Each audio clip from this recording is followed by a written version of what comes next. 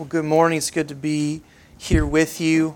Thank you if you brought canned goods and non-perishable stuff. We got a lot of good stuff over there, so that's a great, easy way for us to love in Jesus' name with our hands. It's a great thing to do. Actually, Chase talked about that. Good works God prepared us to do. So that's a small but faithful way to do it. So that's great. And also, just a reminder, the Operation Christmas Child boxes, we have 50 of them full. David showed up here Tuesday with enough stuff to fill them. And I said, "Where'd you get it?" And he just smiled and said, "It came." So I don't know what that means. So he got all this stuff and we filled them. That's what we did Tuesday night. So really, and if you saw the email, we're just asking just to give a small donation just to pad them. A couple of them didn't have some things they needed, and we wanted to put some hygiene products in there as well. So, again, not a ton, just a few bucks if you want to drop it in the box, if you feel so led just to help us do that. So super excited about all those boxes, and just a reminder about how that works. Those boxes aren't just filled with toys, but they'll be given an invitation to receive Christ and to find out who Jesus is. And if those children do, then they're put into a discipleship program where they can learn more. So it's more than just giving toys. So it's a great thing for us to do. And I'm glad that we can, again, be a part of it in a way this year. So let's turn to Matthew chapter 8. Matthew chapter 8, verses 1 through 4. I want to come back into Matthew for just a couple weeks before the Christmas season. Matthew chapter 8, verse 1.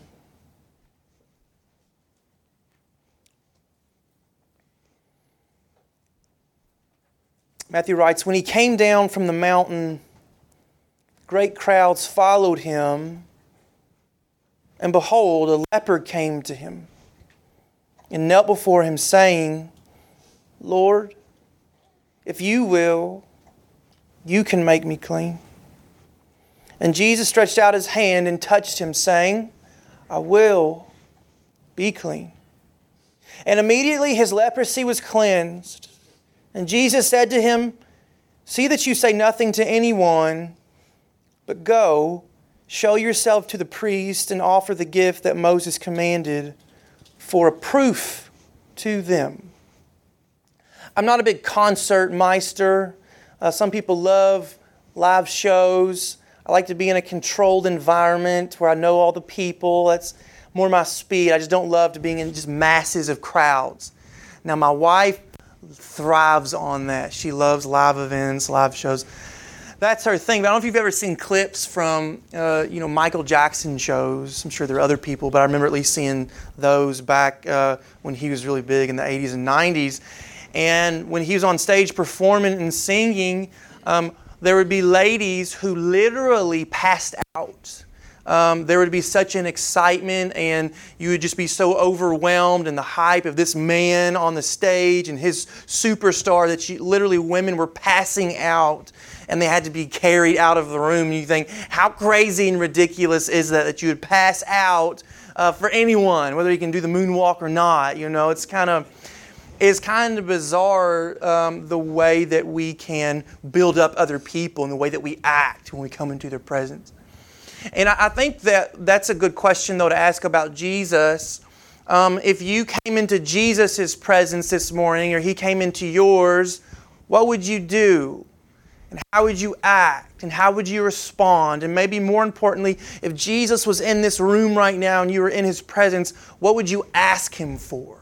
What would you want from Him? Because I think the way you would act around Jesus if He was in this room, and what you would ask of Jesus if He was in this room, it would be a telltale sign as to whether or not you were truly a disciple.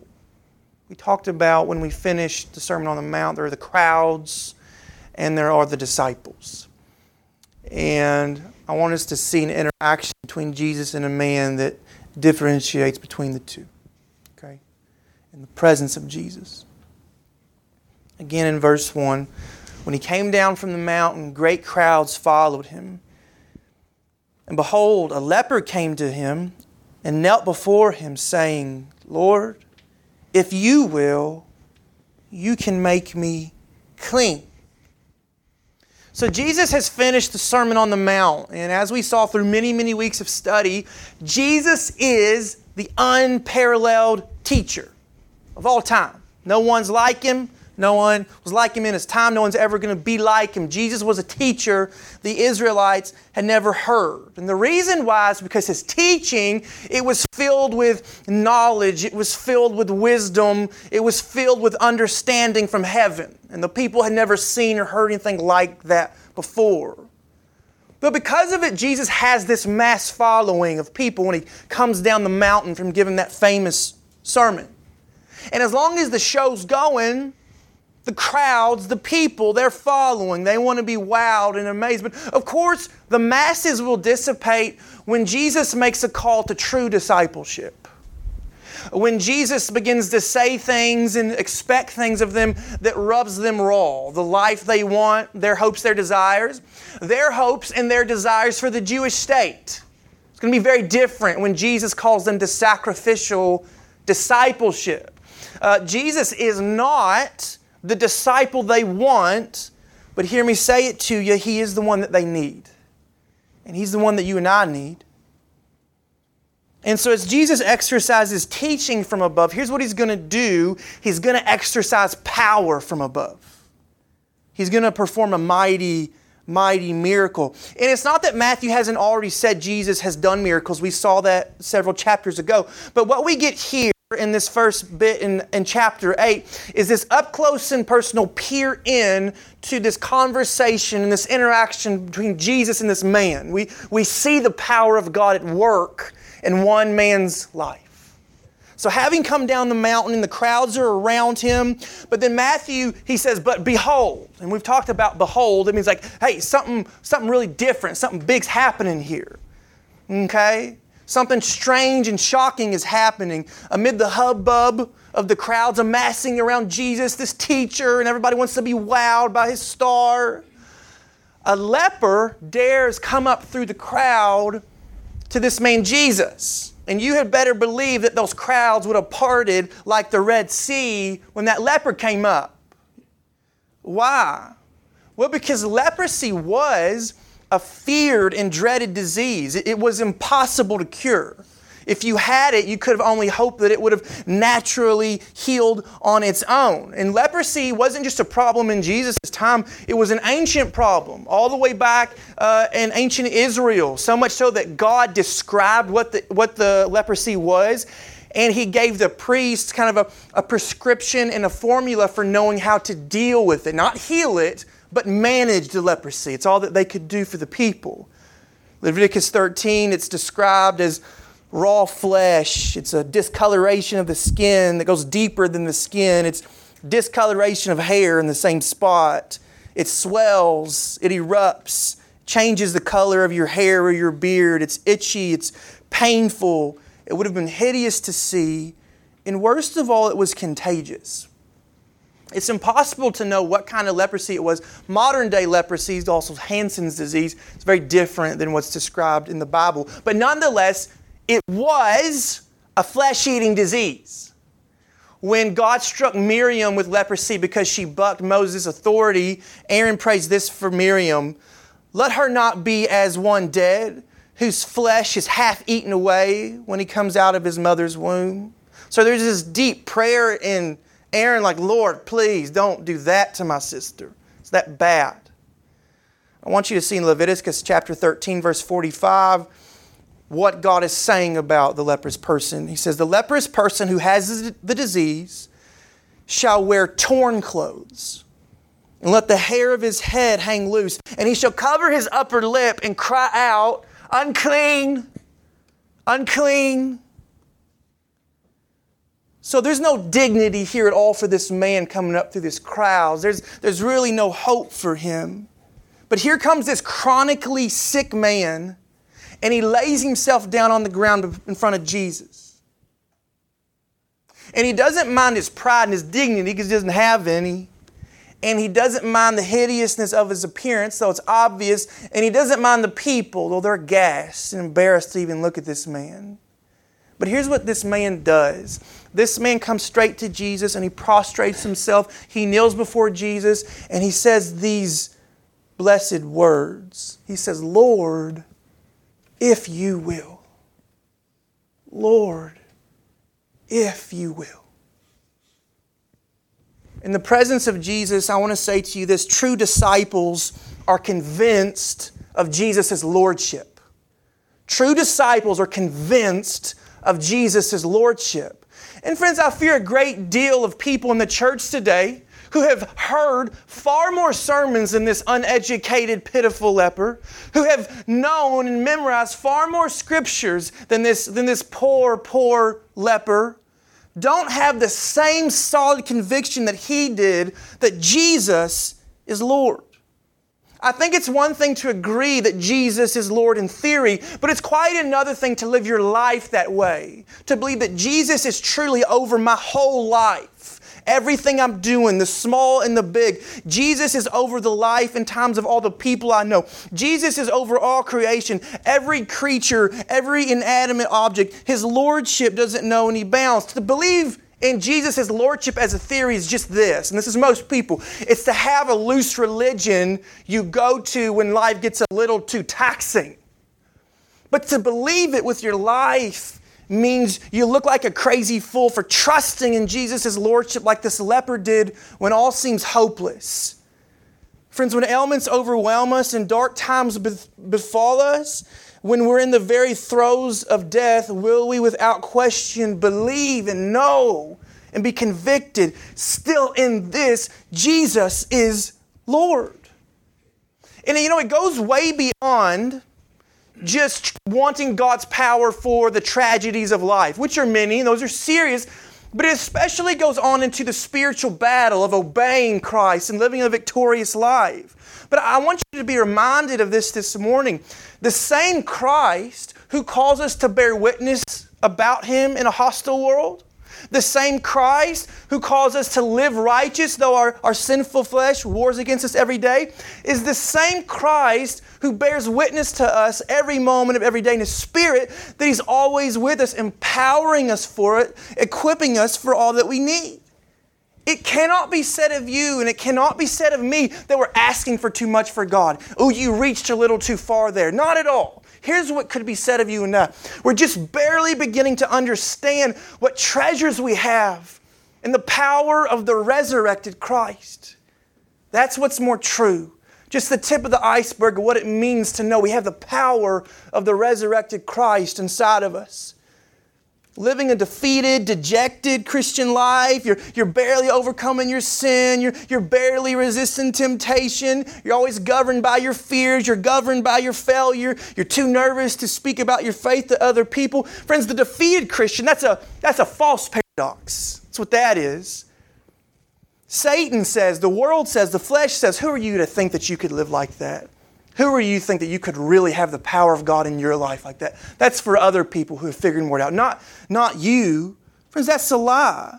There is only victorious Christians because every Christian has the same measure of Christ within them. And you know how much that measure is? It's the full measure of Christ. I think the Lord's displeased when we don't demand from Him every day, open up heaven on me. Give me your power for all of life. I want to live for you. That's what you're calling me to. Satan says live for the status quo, but the Scriptures say live an abundant life in Jesus. Paul says in Galatians chapter 5, but I say, and it's not a suggestion, it's not for elitists, it's for every Christian. The Apostle Paul says, but I say, walk in the Spirit. It's for all believers. So there are no cowards, there are no disbelieving in God's kingdom, only the faith-filled. And so this does have everything to do with your faith. When you look at that leper, you're looking at a man of faith. To walk in the Spirit and to have what people don't have today, an astonishingly peaceful life in the midst of everything. How do you get there? How do I walk in the Spirit? How do I remain in peace no matter what? By looking at Jesus always and believing His Lordship is in me, it's on me, it's around me, it's working through me, it goes before me, it's after me. In Luke's Gospel, the 10 lepers get healed by Jesus and only the one comes back to say thank you. And you know what Jesus says to that one leper? He says, your faith has made you well. So believe on the Lord Jesus Christ. It's a command. Not like the dignified crowds, but like this pitiful leper down in the dirt, convinced of the lordship of Christ. The leper had not crafted or harnessed, the power of Jesus. I'm going to craft this way and I can kind of manipulate Jesus. So if you have enough faith, you can get what you want from God. Right? If I just believe it's mine. No! Here's what this leper did. The leper simply submitted his life to the lordship of Christ. And he left the results to Jesus. It's not true that in every course of life, whether it be something you're dealing with or a spiritual battle, it's always going to turn out just the way you want. In fact, it's not.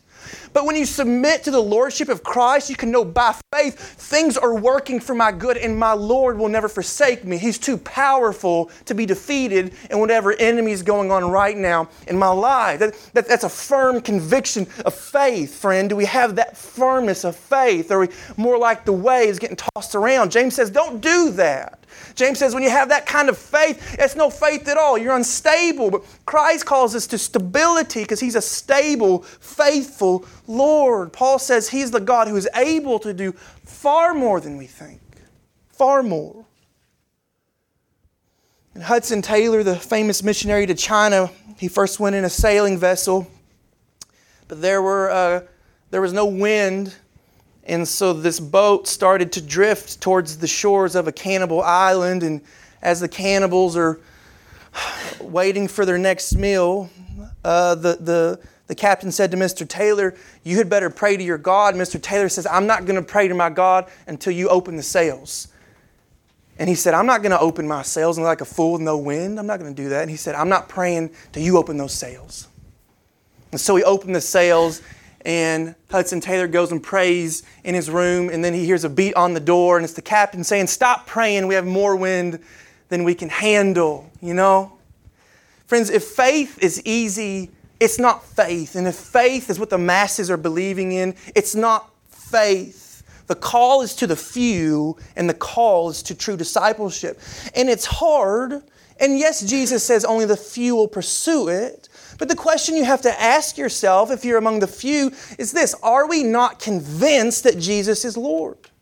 And if we're convinced that Jesus is Lord, our faith in Him, even if it feels small, it's still enough. A small faith, Jesus says, it can move the mountain. And that small faith, you know what it will be? It will be, and it is, handily outmatched by the object of your faith. You just, I believe, this is hard, but I believe Jesus is so much more than what our small faith is. He's so much more reliable. He's so much more present. He's so much more aware. I say to you, do you believe that as a theory, or do you live that with your life? Regardless of the hardship, will you fly to Jesus? Will you fly to Jesus? And I think to say, well, that's fine and all for somebody who's dealing with something right now, but I'm not dealing with something, like I'm just moving on right now. It's a terrible Christian perspective to have, because here's why. Life is a hardship. And when you start thinking I should only really press into Jesus when there's like these big problems going on, you know what? Jesus is just going to be like this emergency exit, like, oh, life's bad, I'm running to Jesus. But that's not the lordship of Jesus for the Christian. For the Christian, like Jesus is over like the small things in my life, like me, like how my relationship is with my wife or my children, or just Jesus watching me get up in the morning and like driving to work and like everything, like just anything you could think of. The Christian is obsessed with knowing like Jesus is powerful here, like everything exists for Him, so I can't fear and I'm not going to be afraid. I'm just going to submit to Jesus' lordship. So Jesus isn't your emergency exit. Like He's just your life. He's the thing you're living in. Like that's what it looks like to be convinced of His lordship. It's to love it and to dwell on it. That kind of sureness will give you joy. You don't have joy when Jesus is the emergency exit. In Nehemiah, which we looked at Nehemiah last week, but there comes this point where Nehemiah has Ezra get up and read the law, and the people, they weep and they cry and they're broken because they've sinned and the walls are broken down and everything's bad. But Nehemiah comes back and he says, hey, stop. Be happy and eat and feast. And if you know somebody doesn't have food, give them some wine to drink and some food to eat, because it's a time to celebrate. The joy of the Lord is your strength. And what Nehemiah was saying to those people is, yeah, you've messed up, and yeah, things have been bad, and yeah, things are tough, but Jesus is still on the throne. Like, God is still in charge. God is still Lord. So let's just celebrate and live in that together. Like, that's the kind of like surety we should have of Christ's lordship in everything. That's a victorious, abundant, effective Christian life.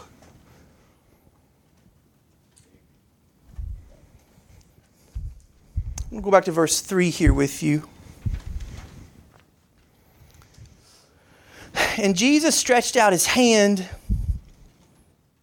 and touched him, saying, I will be clean. And immediately his leprosy was cleansed. And Jesus said to him, see that you say nothing to anyone, but go show yourself to the priest and offer the gift that Moses commanded for a proof to them. So Jesus does the unthinkable, and this would have been unthinkable. Way before the crowds are going to be impressed with the miracle, they're going to be disgusted.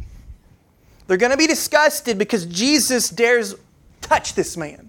Now, you wouldn't have done this because the law, Leviticus 5, said if you touch, knowingly or unknowingly, if you touch a leper, you're unclean ceremonially, and you've got guilt on you. And again, still, it's contagious. So you just don't touch a leper. But Jesus is different. Jesus is the lawgiver. He's the one who gave that law. So it's not that because Jesus is the lawgiver, he gets to break his own laws. It's only that Jesus is the greater thing. He's the fulfillment of that law. That law was getting ready to pass away. The fulfillment of it was there. So Jesus touched this man not as a law breaker. He touched this man as one who was a law fulfiller. Jesus can do for this man what the law could not. We go back to Leviticus chapter 13, verse 46. Here's what the law says a leper must do. He shall remain unclean as long as he has the disease. He is unclean. He shall live alone. His dwelling shall be outside the camp. Outside the camp. So the man or the woman, whoever has leprosy, you are condemned to a life of solitude. So say goodbye to your friends, say goodbye to your family, say goodbye to the part of town you live in. You're outside the camp. You're away. At best, you're living with a colony of lepers out there together alone. That's what the law said.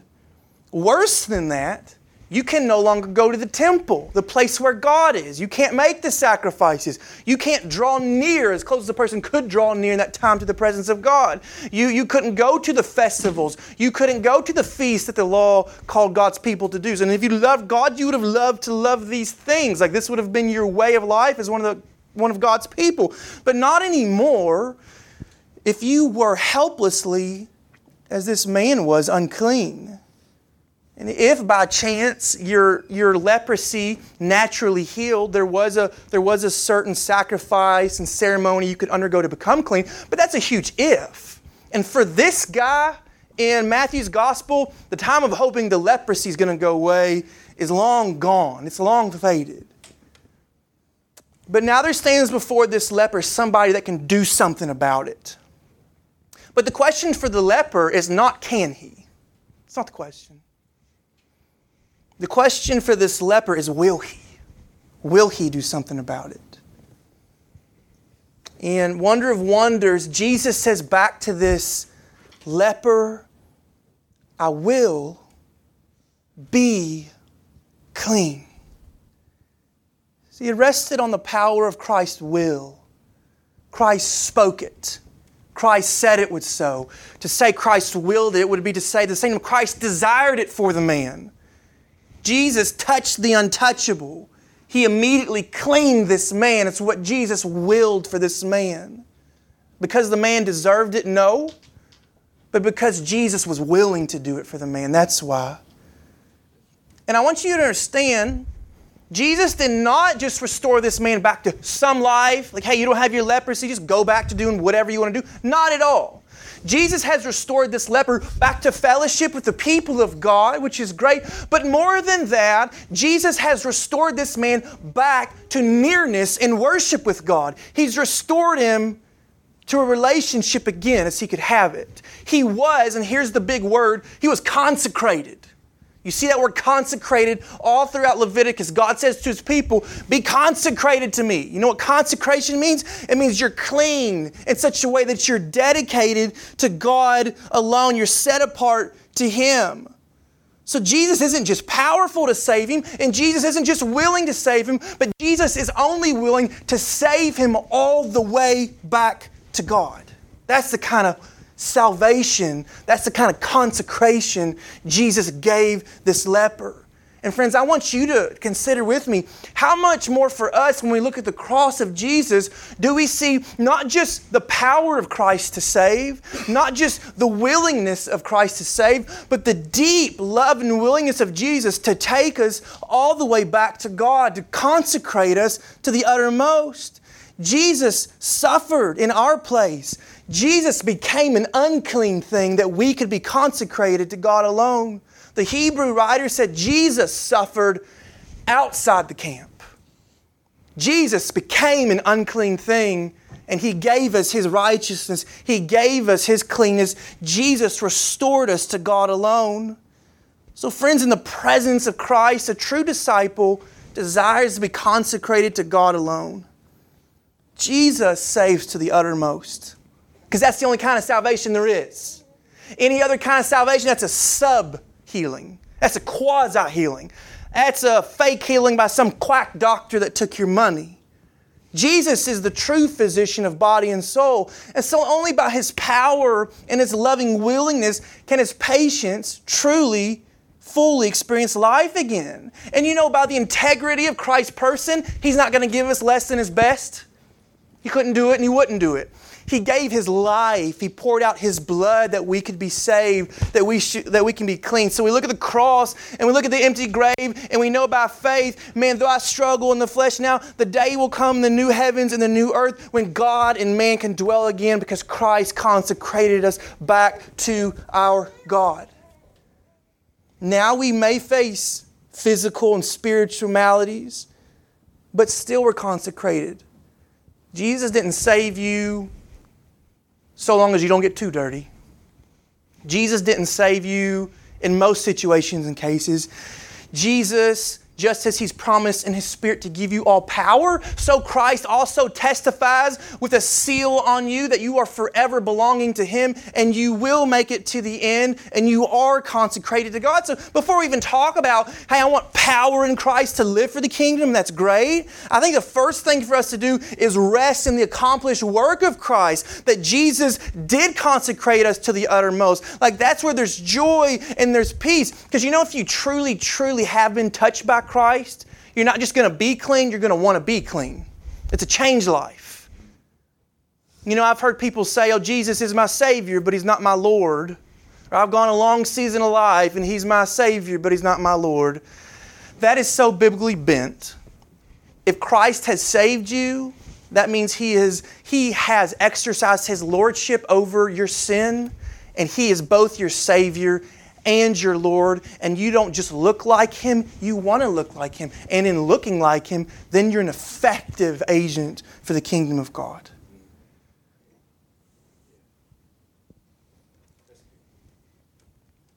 I want to ask you, what do you really want from Jesus? You want a religious experience? You want a Band-Aid for a bad day? Help in emergencies? Or do you just want Him? Do you desire to know this Christ and the power of His cross? Because let me tell you something. If you're willing to ask, He's willing to give. But know He's going to give you nothing else and nothing less than the fullness of Himself. He's going to give you everything at the expense of your whole sinful self. It'll die. Do we know what we're truly asking for? Do we desire to be consecrated to Jesus alone? You know, divorce rates in America have dropped, not for a good reason. They've dropped because people just aren't getting married anymore. So I think for decades when people were getting, married, they're at least attempting to say, hey, let's do the fidelity thing. Now we have a generation of younger people, millennials. I think I count as millennials. Young people who are saying, I'm not even going to let's not even pretend like this is going to be a thing. Let's not tie that knot and make that promise. Let's just live together. Let's just make this amicable. So the radical nature of the cross of Christ in discipleship is so different, and it's so much more sacrificial, but it's so much better, I think, at the same time than what culture is saying a relationship should look like. Jesus calls us to exclusivity. So that's both a powerful message when the Spirit grips someone with it, but it's also a hard message. It's a message for us as the church to fight for that. No, I'm going to be exclusive to this Jesus. I want to look like this Jesus, despite a culture that's saying, no, look like this and do this and appease your flesh and take some here and take some there and you can have a buffet of spirituality and this and that and the other. No, I want exclusivity with Christ because Christ exclusively died for me. And so I want to exclusively know and be like and love this Jesus. Do you pursue the presence of Jesus? Are you reminded of His grace and power and His great love? And I guess it's weird to use marriage language, but Paul does it. Christ is our bridegroom and we are His bride. So are you making a habit of regularly falling in love with Jesus? I think that there's this real temptation for the Christian life to be a set of doctrines, and that's good. And I'm bent that way. Let's make sure we know everything's true and right. And that's good, but friends, if truth is so good, it should come out, I think, like an emotional burst of passion. I want to live for something greater. It's just not a set of rules. I want my whole body, my whole soul just to be set on fire for Jesus. I don't want to just know all this religious stuff. I just want a whole life that's dedicated to the whole Christ. I think that's what it should look like. And I think that's where at the same time power and grace meet. Stephen the martyr, right before he's stoned to death, it says he's filled with power and grace, and he rips the Sanhedrin and tells them exactly who Jesus is and exactly what they did wrong. But the scriptures say power and grace came together in Stephen. And what is power and grace together? Well, it's the power of God saving him, but it's the grace to realize how powerful and great and loving God is and to let that flow through his life. It was desiring the power of God to come through a consecrated life dedicated to Jesus alone. So I want the power of God, and we should want God's power, but also just this love for Jesus to intermingle in us. So this whole life that's just dedicated to this Jesus. I want to know this Jesus. I want to obey this Jesus. I want to look like this Jesus. I don't want to be, I'm some for this, I'm some for that, and I cheat on him here and I cheat on him there. I just want just Jesus. I just want to get there.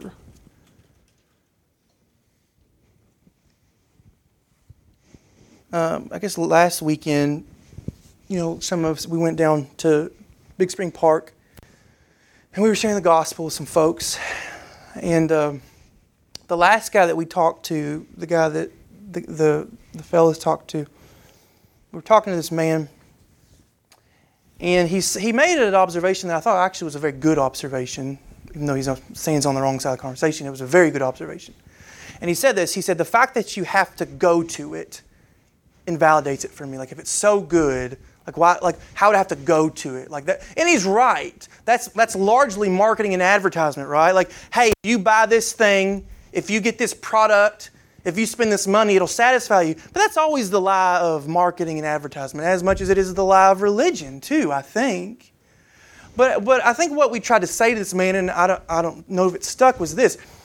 Jesus isn't saying, hey, maybe you'll find me, and if you find me and you can do it all, that's great. That's not at all the message of Christianity. Here's the message of Christianity. Long before any of you and I could come into the presence of God, Jesus first came into our presence.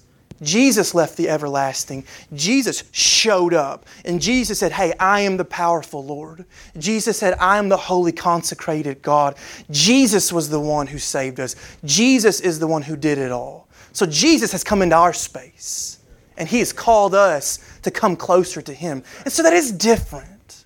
So Jesus is just different. He's just better. He's so humble and gentle in how He's coming this close to us. And He says, just say, Are you willing? And I'll say back to you, I am willing. I am willing. So friends, in the presence of Jesus, I think a real disciple has a single-minded devotion to Christ. And the reason we have this single-minded devotion is because He was first devoted to us. Amen. We love Him because He first loved us. So I don't want to be in the crowds, with the people being amazed by Jesus, even trying to practice some things He says, and Jesus, that was a good show. I want to be, if I have to be, down in the dirt with nothing else, and just say, Jesus, I need You. If You're willing, You can be the power to save me. You can be the purity that cleans me. You can be my life. And as much as I could desire it for myself, Jesus desires it for me way more than I realize. And He desires it for you way more than you desire it for yourself. But even just to desire it some, Christ says, I am willing. I am willing. True disciples believe in all things. True disciples obey in all things. True disciples are devoted in all things. He first loved us, friends. So by grace we love Him. Let's pray.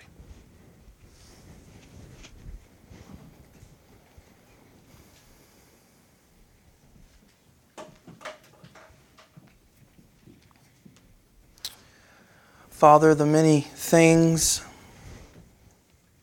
the many small fascinations we have that draw our attention away from You, Lord, we would short for time, and we would be embarrassed to speak of all the things that we let take precedence over knowing You, just sitting at Your feet, just being mindful of how good You are, how strong You are, how You didn't leave us to die in our sin, but Jesus, You clothed Yourself in humility and You became a sin offering for us. You became an unclean thing that we could be clean. So there's really no words for me to say, Father. The only thing I could say is just, would You take that Scripture and would You just drive it into our hearts by Your Spirit till we're with that leper down in the dirt. And our only hope, our only desire is for Jesus to reach out and touch us. I just pray for that. Pray You would surround us and fill us with His love and with His power.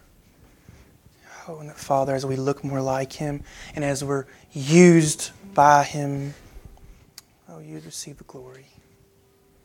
And this thing we pray in Jesus' name. Amen.